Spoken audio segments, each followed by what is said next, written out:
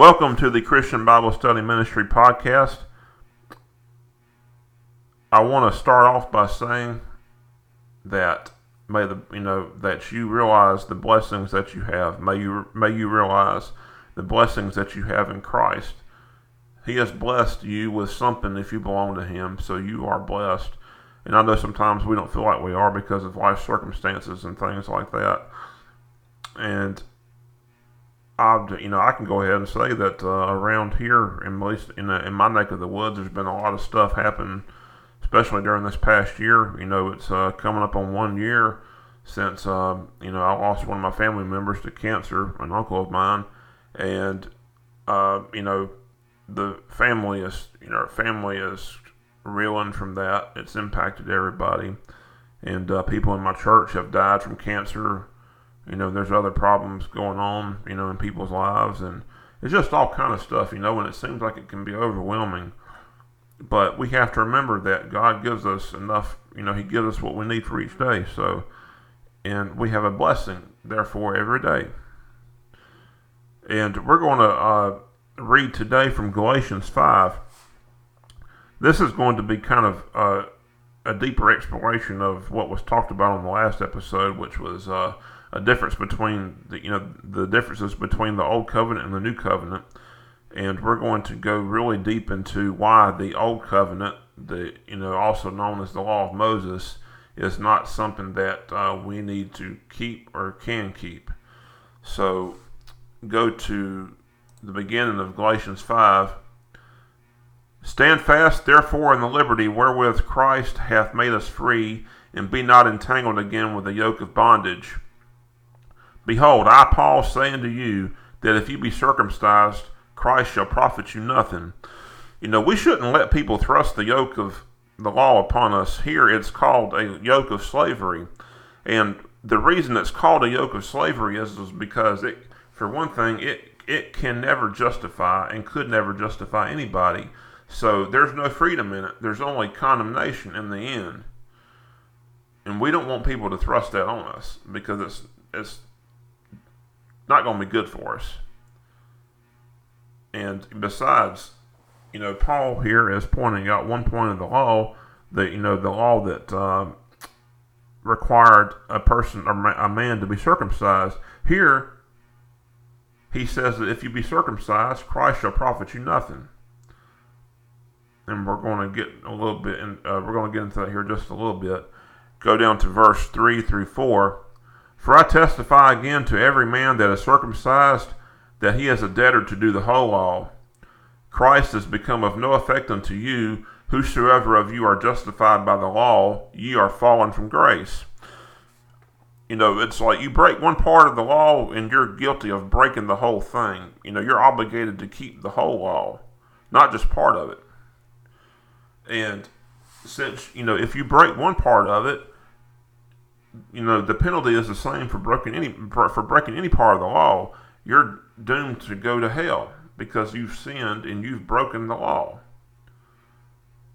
So if you're trying to justify yourself by keeping the law, in effect, you have fallen from grace.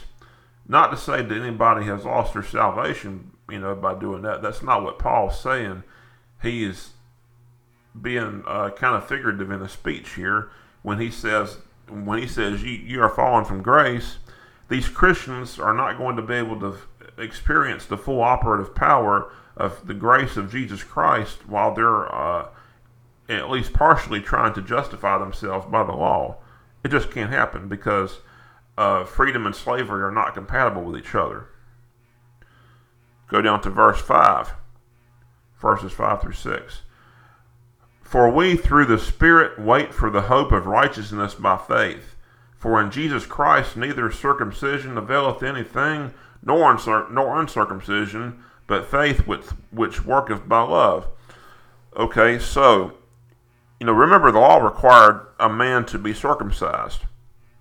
Now, I don't know if females were required any kind of circumcision, but the man was a man upon reaching, a boy upon reaching his manhood, if I remember correctly, was required to be circumcised.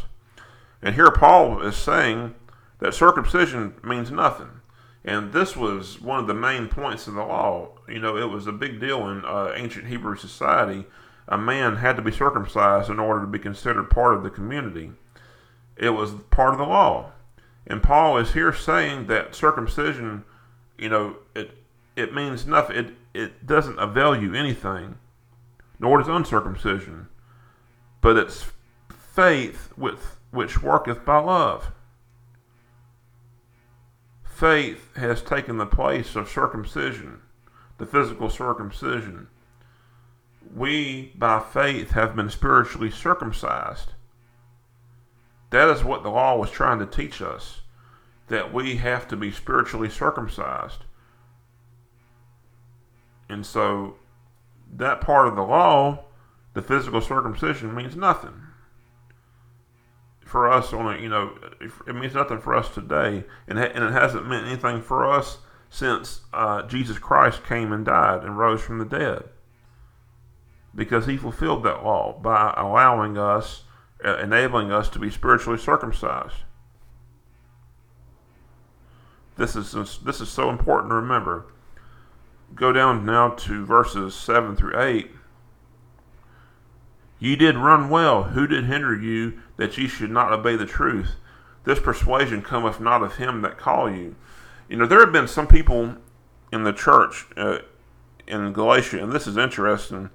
Remember his letter to Corinth. Paul said that we're running a race, and that he was running a race, and he didn't want to be disqualified. He also told the Galatians the same thing, essentially here. And he was telling the Galatians, whoever was causing them trouble, that they needed to find that person, and that it was not of God that this was happening. It was either of those people causing the trouble, or it was just from the devil, which it very well could have been. Now down to verses 9 through 10. A little leaven leaveneth the whole lump. I have confidence in you through the Lord that ye will be none otherwise minded, but he that troubleth you shall bear his judgment, whosoever he be. It's interesting that Paul was using yeast in this example here. Yeast was not used in making unleavened bread, which is what the Jews would have eaten, especially during Passover, if I remember correctly.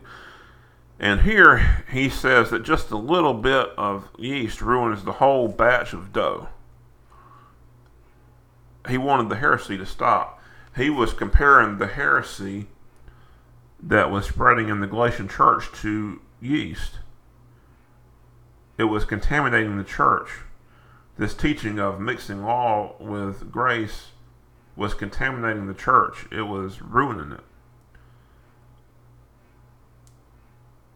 That's a pretty nice comparison, don't you think? Verses 11 through 12. And I, brethren, if I yet preach circumcision, why do I yet suffer persecution? Then is the offense of the cross ceased. I would they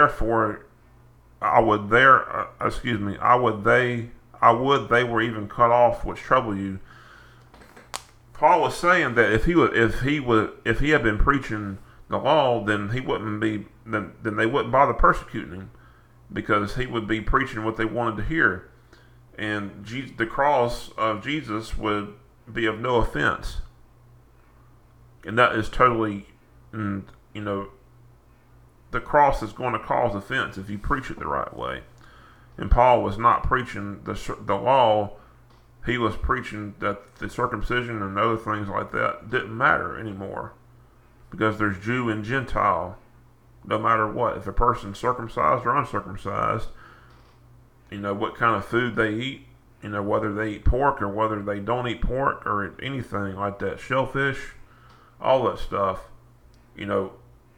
most of us are Gentiles. And so we're not expected to become Jews by following, the laws of the Torah. Paul has said here in the very first part of the book that it's a yoke of slavery, because even the Jews couldn't keep it. Now, if the Jews can't keep it, then we the Gentiles certainly can't. We're all human beings. We all have this inability to be perfect and please the Lord. We cannot by ourselves please the Lord with perfection because we're not perfect. It's only in Jesus Christ that we can achieve that. And he was saying that the people who are causing the trouble, and I went and did a little bit of research on this. He was comparing them to the pagans that were around in the church, and apparently these people who were involved in the pagan worship, they would mutilate themselves. And Paul was saying, hey, I just would, I would that they would just leave y'all and be mutilated themselves. That's a pretty blunt statement. And, go down a little bit further. For brethren, ye have been called into liberty. Only use not liberty for an occasion to the flesh, but by love serve one another. Verse 14. For all the law is fulfilled in one word, even in this, thou shalt love thy neighbor as thyself. This is the key foundation, the principle of the law, is love. All the stuff that was given to people in the Old Testament, the law of Moses, can be summed up in one basic command here. That is to love thy neighbor as thyself. And as Jesus said earlier, to love also, and more important than that, to love the Lord your God with everything that you have. If we love our neighbor as ourselves, we're fulfilling the law. Because Paul says here that all the law is fulfilled in one word, even in this, thou shalt love thy neighbor as thyself. And we're going to end the reading of the chapter here. And again, I will say that I know that there's going to be some people who disagree with me on this, but from my point of view, I'll be honest, this comes straight out of the Bible. And certainly, if I'm not going to try to force anybody to eat pork. If somebody finds it offensive, then hey, if I'm in a situation where I'm going to be eating with somebody, I'm not going to order it because I know that it would cause offense to them, and it's not worth it to me to cause offense to a fellow Christian. So this is why, and that is the truth working in love. You have freedom to eat what you want to eat, for example, but don't go and basically just shove it in somebody's face. That's not working in love. That's working out of meanness. So, but I hope this short episode today has been kind of an illumination on the law. And I know that there's other things that can be said about it.